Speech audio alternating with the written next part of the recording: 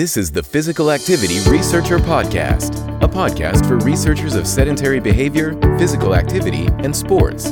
Join for a relaxed dialogue about research design, practicalities, and, well, anything related to research. Learn from your fellow researchers useful and relevant information that does not fit into formal content and limited space of scientific publications. And here is your host. Welcome everyone. This is the Meaningful Sport podcast, and I am your host, Noora Ronkainen. Meaningful Sport is a series of discussions on the why and how involvement in sport and physical activity can be an important part of a life worth living. If you are interested in the theme, you might also want to check out meaningfulsport.com. There you can find podcast show notes, read a blog, and access many resources for further explorations of meaningful sport. Many sports psychology scholars have observed that mindfulness has become a panacea for all sorts of issues, including stress management, emotional control, sporting performance, and whatnot. With all the documented benefits of mindfulness, what is there not to like? Well, there are some scholars who have reservations on how the discipline of sports psychology has taken up mindfulness and used it for its own purposes. I'm delighted to be talking to two of these researchers today. One of them is Dr. Maria Ginto, or Marissa as she is known, an associate professor at University of the Philippines, Diliman, with whom we started to converse around these issues in a sports psychology conference a couple of years ago. Marissa then introduced me to Dr. Dev Roychaudhuri, a researcher and practitioner based in Melbourne, Australia, who also approaches mindfulness practices from a critical perspective. So the three of us started discussing these issues, and we felt that we shared many similar concerns, and therefore decided to write a critical piece on what has happened to mindfulness in the transnational arena of sport and exercise psychology. This article was published a few months ago with Dev as the lead author, and in today's episode, we will explore some of the arguments and share some of the stories behind this research. Welcome to the podcast, Dev and Marissa. It's really a pleasure for me to talk to you today. Thanks, Noora. It's a pleasure to be here. Yeah, same here. It's really delightful for us to be together, to be speaking about, our research that the three of us did. So thank you, Noora. I mean, any of our discussions, I think we had a lot of fun as well, like meeting up and discussing our perspectives and these critiques and concerns. I think any of those research meetings could have been a podcast session as well. But so here we are, and the paper has been completed, and it was quite a lot of work. I think we got some constructive feedback in the review that helped us to refine and push further with our arguments. But before jumping ahead of ourselves, let's just start talking a little bit about this background. I mentioned that you both had your own concerns on mindfulness, and when we got together, it was more like a result of a long thought process that each one of us had before this encounter. So who wants to start? Maybe Marissa, because you're the one who brought the three of us together. Okay, so I guess my background comes from my own experience in sport psychology and using mindfulness. But a few years back, even before we met in the conference, I attended this workshop seminar conducted by foreigners among psychologists in our country. And while it felt very familiar, it also looked very foreign in a sense that all these terms and all these practices were being introduced to us as if it was something that was different from what we intuitively were practicing for many years. And so that was already part of my awareness then, that there was something happening in mindfulness that I couldn't really understand. And so a few more readings and a few more discussions with colleagues in our country really confirmed that we felt very uncomfortable with what was happening. And so when we met in a conference, actually in 2019, I sat and listened to all the workshops and presentations on mindfulness precisely to understand how the West has really appropriated something that we were familiar with in Asia, but in a different way. So from the first workshop to all the talks, I would be very, very vocal in asking questions about it and how, um, the Western has appropriated this practice. And so I think I had conversations with you separately, Dev and Noor, about this. And by the end of the conference, I really felt very strongly about writing this because um, I felt that there was something happening that was far away from where it originated. So that was my main sentiment at that time. And so when we got together, this whole thing really unfolded, and I felt this was really what we all wanted to do from the first place, and it was nice to see it published. Yeah, absolutely. And Deb, you were also in the conference. We're talking of FEPSAC conference in the summer 2019, but we only started working together afterwards. Maybe also share a bit, Dev, about your own background and how you approach this question. Yeah, absolutely. I think when we attended the conference in FEPSAC, like Marissa just mentioned, she pretty much echoed what I felt at the time. When I attended a few sessions on mindfulness conducted by non-Asian presenters who were very professional in their presentation, but I still felt that there was something missing, and it was that foreign element. I've grown up in a predominantly Hindu household background environment, being born and bred in India. From a very early age in our culture, meditative practices were very much part and parcel of the culture. And so I didn't know it as the modern contemporary mindfulness as we know it now. But practices such as mindfulness, meditation, yoga were very much part of our um, daily routine, ritual, culture, whatever you want to call it. So that was the personal background I've had, my relationship with mindfulness. Professionally, my introduction to mindfulness was when Professor Mark Anderson introduced certain chapters to us during our graduate training. And that's when I realized that there was something off. There was something that wasn't adding up. And now it's very clear to us that, this magical pill or panacea that mindfulness has been construed to be, it's missing some fundamental, psychological, spiritual, metaphysical foundation.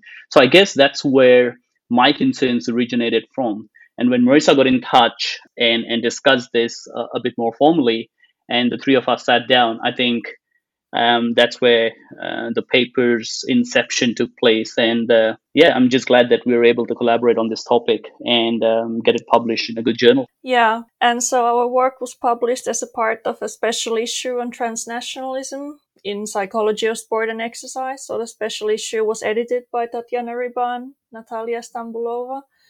And so we found it quite useful to take this transnational lens and look at how mindfulness has been appropriated in sport and exercise psychology as a process of cultural transition. So briefly to say that often cultural transitions has become a bigger topic in sports psychology, and more work has been done on athletes' cultural transition, for example. But we found it also quite useful to look at cultural transition in terms of ideas and practices, and mindfulness being one of these. And in the article, we write a little bit about yoga as well, and how when yoga has been taken up as a physical culture, it has also gone through a process of transformation and adaptation to the Western audiences. And so we use this transnational lens and the ideas about cultural transition and negotiation of practices when these transnational flows take place. But so, Dev, you are the one who covered really the roots of mindfulness in our paper. So maybe you already started talking about a little bit about that, but maybe just continue a little bit and develop it a bit further. Yeah, for sure. Well, I'll try my best. It's nearly impossible to encapsulate mindfulness in a short or brief amount of time. And also because I don't really specialize in, say, theology or religious studies. So I'm hoping that I'm able to do justice with this to the best of my abilities. without misconstruing anything or offending anyone. Yeah. Nonetheless, I'll give it a go. So let me first lay the foundation here. I feel there's been a lot of misconceptions that surround mindfulness or mindfulness related concepts. So let me just first burst the myth that mindfulness originated in Buddhism. A fact or a sentence I see quite often in papers. I'm of the firm belief that it did not. And looking at some of the historical background, it's clear why or how. Now, before I get into that, let me quickly address the mothership from where all these practices and traditions originate, which is the philosophy of Hinduism. Now, there's no single system of belief that can be used to represent Hinduism. Hinduism consists of diverse schools of thoughts and beliefs and philosophies that feature varied concepts and rituals. They often talk about how one should righteously live, conduct themselves in their lives, to all sorts of metaphysical inquiries. Now, although some of these schools of thoughts may seem to conflict from time to time, they broadly seem to agree on certain core Hindu philosophical tenets. This would, for instance, include dharma, which is ethical and moral conduct and responsibility, artha, which is meaningful work, kama, which is desire and passion, and moksha, which is liberation, which can all be realized through karma, which is action. Now, to achieve this, Hinduism recommends the practice of ritual ceremonies, meditation, patience, compassion, restraint, etc., etc. Now, the meditative element in this often involves a mindful component. So, mindfulness in this context, enshrined in the Eastern contemplative tradition of Hinduism, literally means to remember or to bear in mind. And of course, they're talking about the scriptural elements. So, to remember that has been passed on from one generation to another. Now, these traditions have been well documented in the Indian scriptures of Vedas and Upanishads, the origins of which, according to some scholars, date back about 5,000 years ago. It's also evident from archival records that these methods of disciplined, introspective, and meditative practices were common custom for the different schools of Indian philosophy that were taught in the form of recitations and orally transferred in an unbroken line of transmission. Now, when it comes to Buddhism, and I guess this is where the transition happened, it is now understood that Prince Siddhartha, influenced by Vedic teachings at the time of, let's say, meditation and introspection and contemplation, integrated elements of these meditative practices into his noble truths. So, for instance, some of the first recorded instructions on mindful practices in Buddhism appear in the Satipatthana Sutta around 20 BCE. So the chronology here is very clear, but the scholarly work that we have seen in contemporary mindfulness research and practice lately largely ignores this sort of chronology, timing, understanding, and attribution. So in the West, mindfulness has been stripped of its metaphysical, spiritual, philosophical foundation and has simply been characterized as the capacity to pay attention to a given purpose in the present moment and non-judgmentally. Why has this been the case? I'm sure Marissa will briefly touch on this a bit later. Why has this been commodified, and what are the benefits, pros and cons? But broadly speaking, this is the sort of brief background of where mindfulness comes from. So it's not something that Buddha woke up one day and conceptualized off.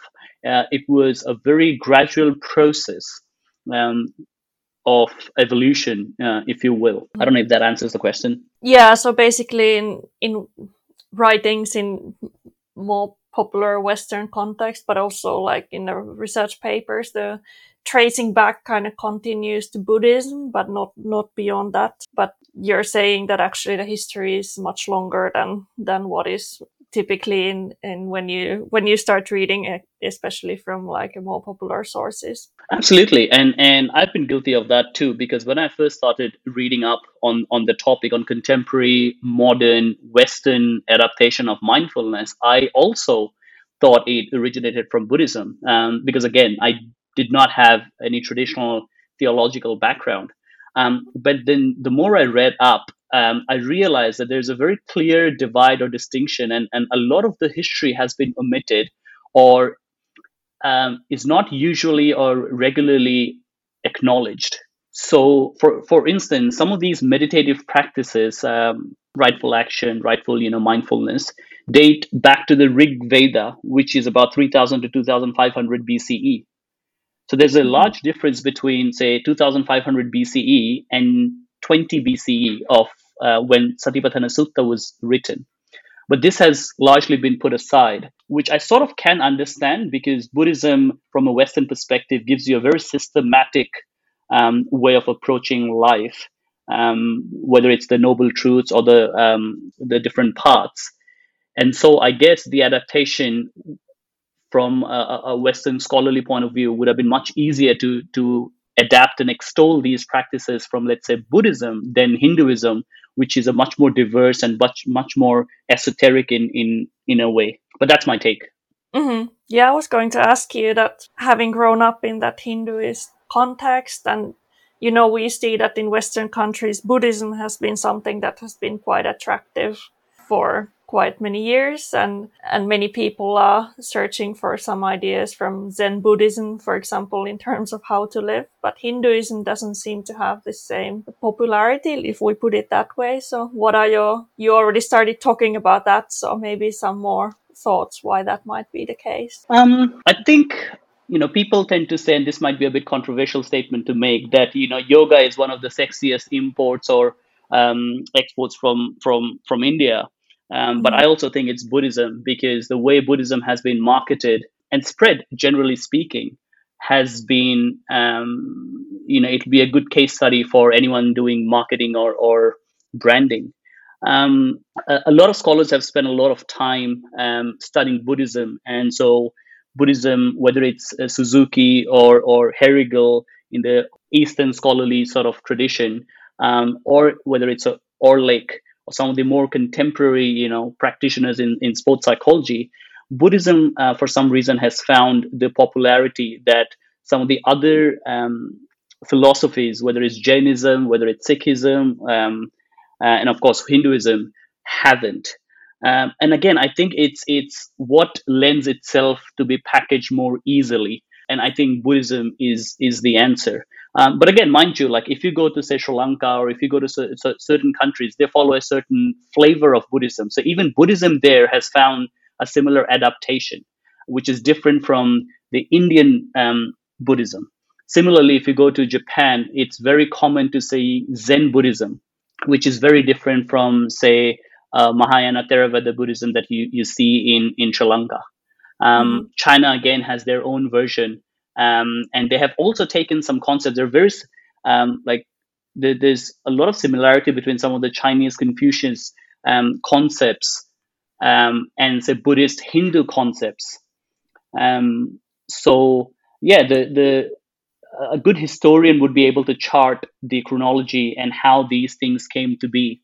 But I think Buddhism for sure has found the popularity that some of the other isms haven't. Yeah, I think you already hinted towards it's also a question of which of these belief systems make sense in a Western framework. And then Buddhism being perhaps there's been in terms of how that has been appropriated for the Western audience as something that kind of fits in some ways already with and that can be more maybe easily fitted to the Western person and the Western worldview. And I think Yes. this nicely brings us to the next question. We are obviously far from the first people who are talking about what happened to mindfulness when it came to the Western audiences. So we raised these questions in a sport context, but many scholars wrote about mindfulness and how it made it to the pop culture as this kind of self-help Mm. tool that can help you with your life and make you more happy and relaxed and so on. So Marissa, you focused on that part in our work, and you drew on this Wilson's analysis of the mechanisms of adaptation that happened when mindfulness came to the West. So maybe you can talk us through that. Yeah, actually, Wilson's book on that is a very honest admission of what happened. And actually, it reflected a lot in terms of what observations we had that started in the FEPSAC, where he talked about the different processes that were involved in the transformation. Actually, the mutual transformation of the Buddhist meditation and the American culture. Because as this mindfulness was really moving from east to west, it didn't move in its original form. And so, in the process, as we are now experiencing it, we have a different experience of what Dev was originally describing, no, in a that in itself was changing. And so was the culture of the West, particularly in the US, where it became really a big business. So he talks about the different phases of how this came to be. And of course, in the beginning, it was difficult to speak about the original mindfulness, which came from the Pali term sati. So it became mindfulness because it had to be, um, um, how do you call it, transformed into a channel. Whether this is the conversation about it, the language, to transform the original term to an English term that could be more acceptable as it entered, the Western sphere. And the word mindfulness became the byword at the time because it spoke about a lay type of meditation that was easier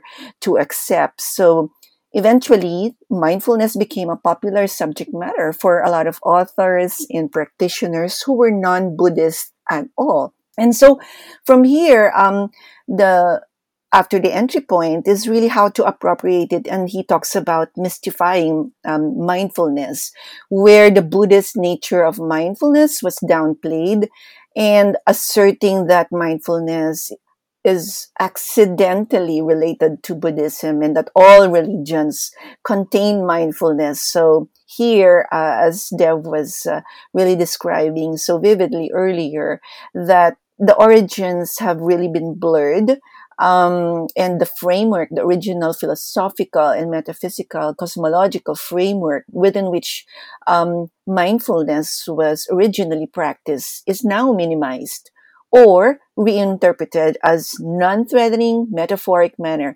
So in fact, by saying that all religions, all cultures, can have traces of mindfulness, it's like really taking it out from its origins, so that new teachers, new lay experts can claim to be legitimate teachers. Okay, no longer, you don't have to be a spiritual teacher to be able to train other people. And so from mediating to mystifying, he talks about medicalizing mindfulness. And I think this is where mindfulness was suited to fit the scientific and therapeutic culture that legitimizes a lot of these practices, because now mindfulness is reframed as a psychological technique that provides mental benefits that can be scientifically and physically verified.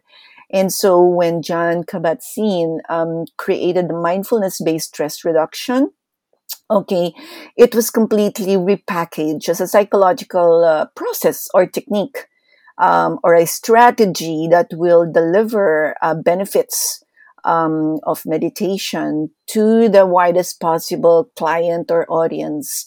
And I think this was what really emerged during that conference that was really very disturbing, because it really felt like a new product was built around this mindfulness practice, and scientists, doctors, psychologists, sports psychologists were really quick to latch on this therapeutic value of mindfulness that can be measured. And I think that was one of the things that really bothered me when people started talking about dosage, frequency, etc. It really sounded so foreign already.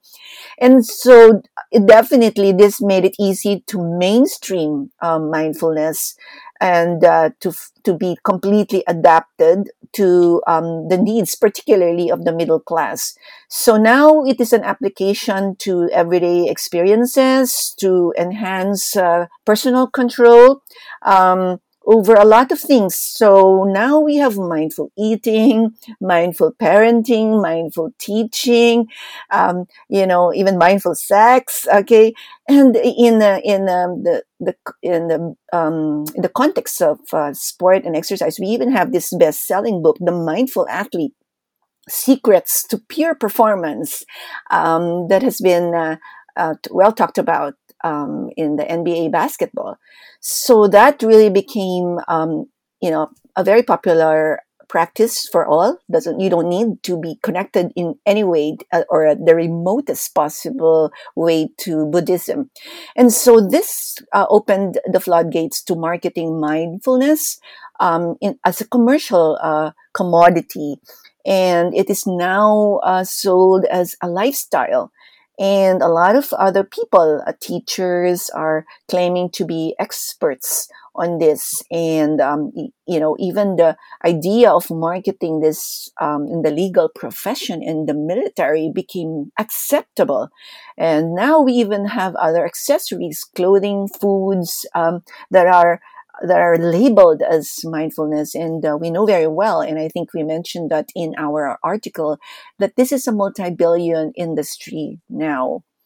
And lastly, he talks about moralizing mindfulness and creating its own worldviews and values, which are, as we pointed out, can be anchored on liberal politics. And the whole effort of de-religionizing mindfulness and touting a new set of worldviews of the here and now, personal happiness, personal accountability, which could, of course, be dangerous in a sense that now everything depends on the personal effort. And, even a mindfulness at the workplace now puts the responsibility on the person to be mindful enough to manage all kinds of adversity, even if this adversity can be traced to imbalances or inequalities in the workplace or even in the national level. So when he spoke about this, he basically encapsulated the whole journey of mindfulness and how it has found its comfortable and a profitable place in the West, particularly in America. And I suppose the picture is not so far even in other parts of the world. Yeah.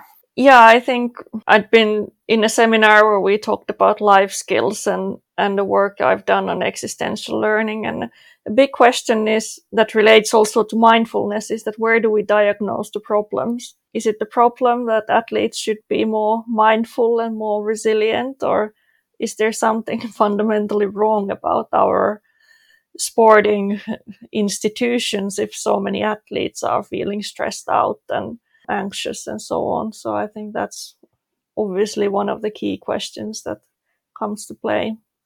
Exactly. I think we raised that in our research that if mindfulness is supposed to help people manage anxiety, depression, and really allow them to manage their reactions, then it now puts all the blame on the person, on the athlete, because if they're not mindful enough, that's probably the reason why they continue to suffer. And like what you said, this brings the attention away from the whole, environmental diagnosis of the problem. It now puts everything on the person. Yeah, I think our discussion so far has so well captured both the history covered by Dev and some of those concepts and some of the theory of what has happened. So I think we are good to finish up for our first part of the discussion. And in the second part, we'll have a little bit more practical view into what is happening in sport and so what. So thank you so much for the conversation so far.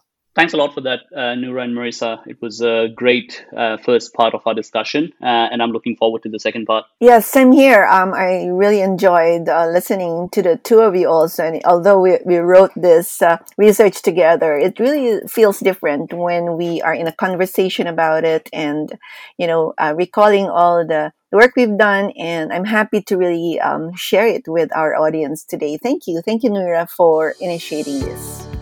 Thanks for joining us this week on Physical Activity Researcher Podcast. If you like the show, make sure you never miss an episode by subscribing or following the show on Twitter. This podcast is made possible by listeners like you. Thank you for your support. If you found value in the show, we would really appreciate a rating on Apple Podcast or whichever app you're using. Or if you would, in a real old school way, simply tell a friend about the show. It would be a great help for us. We have a fantastic lineup of guests for forthcoming episodes, so be sure to tune in. Thank you all for your support and have a great day.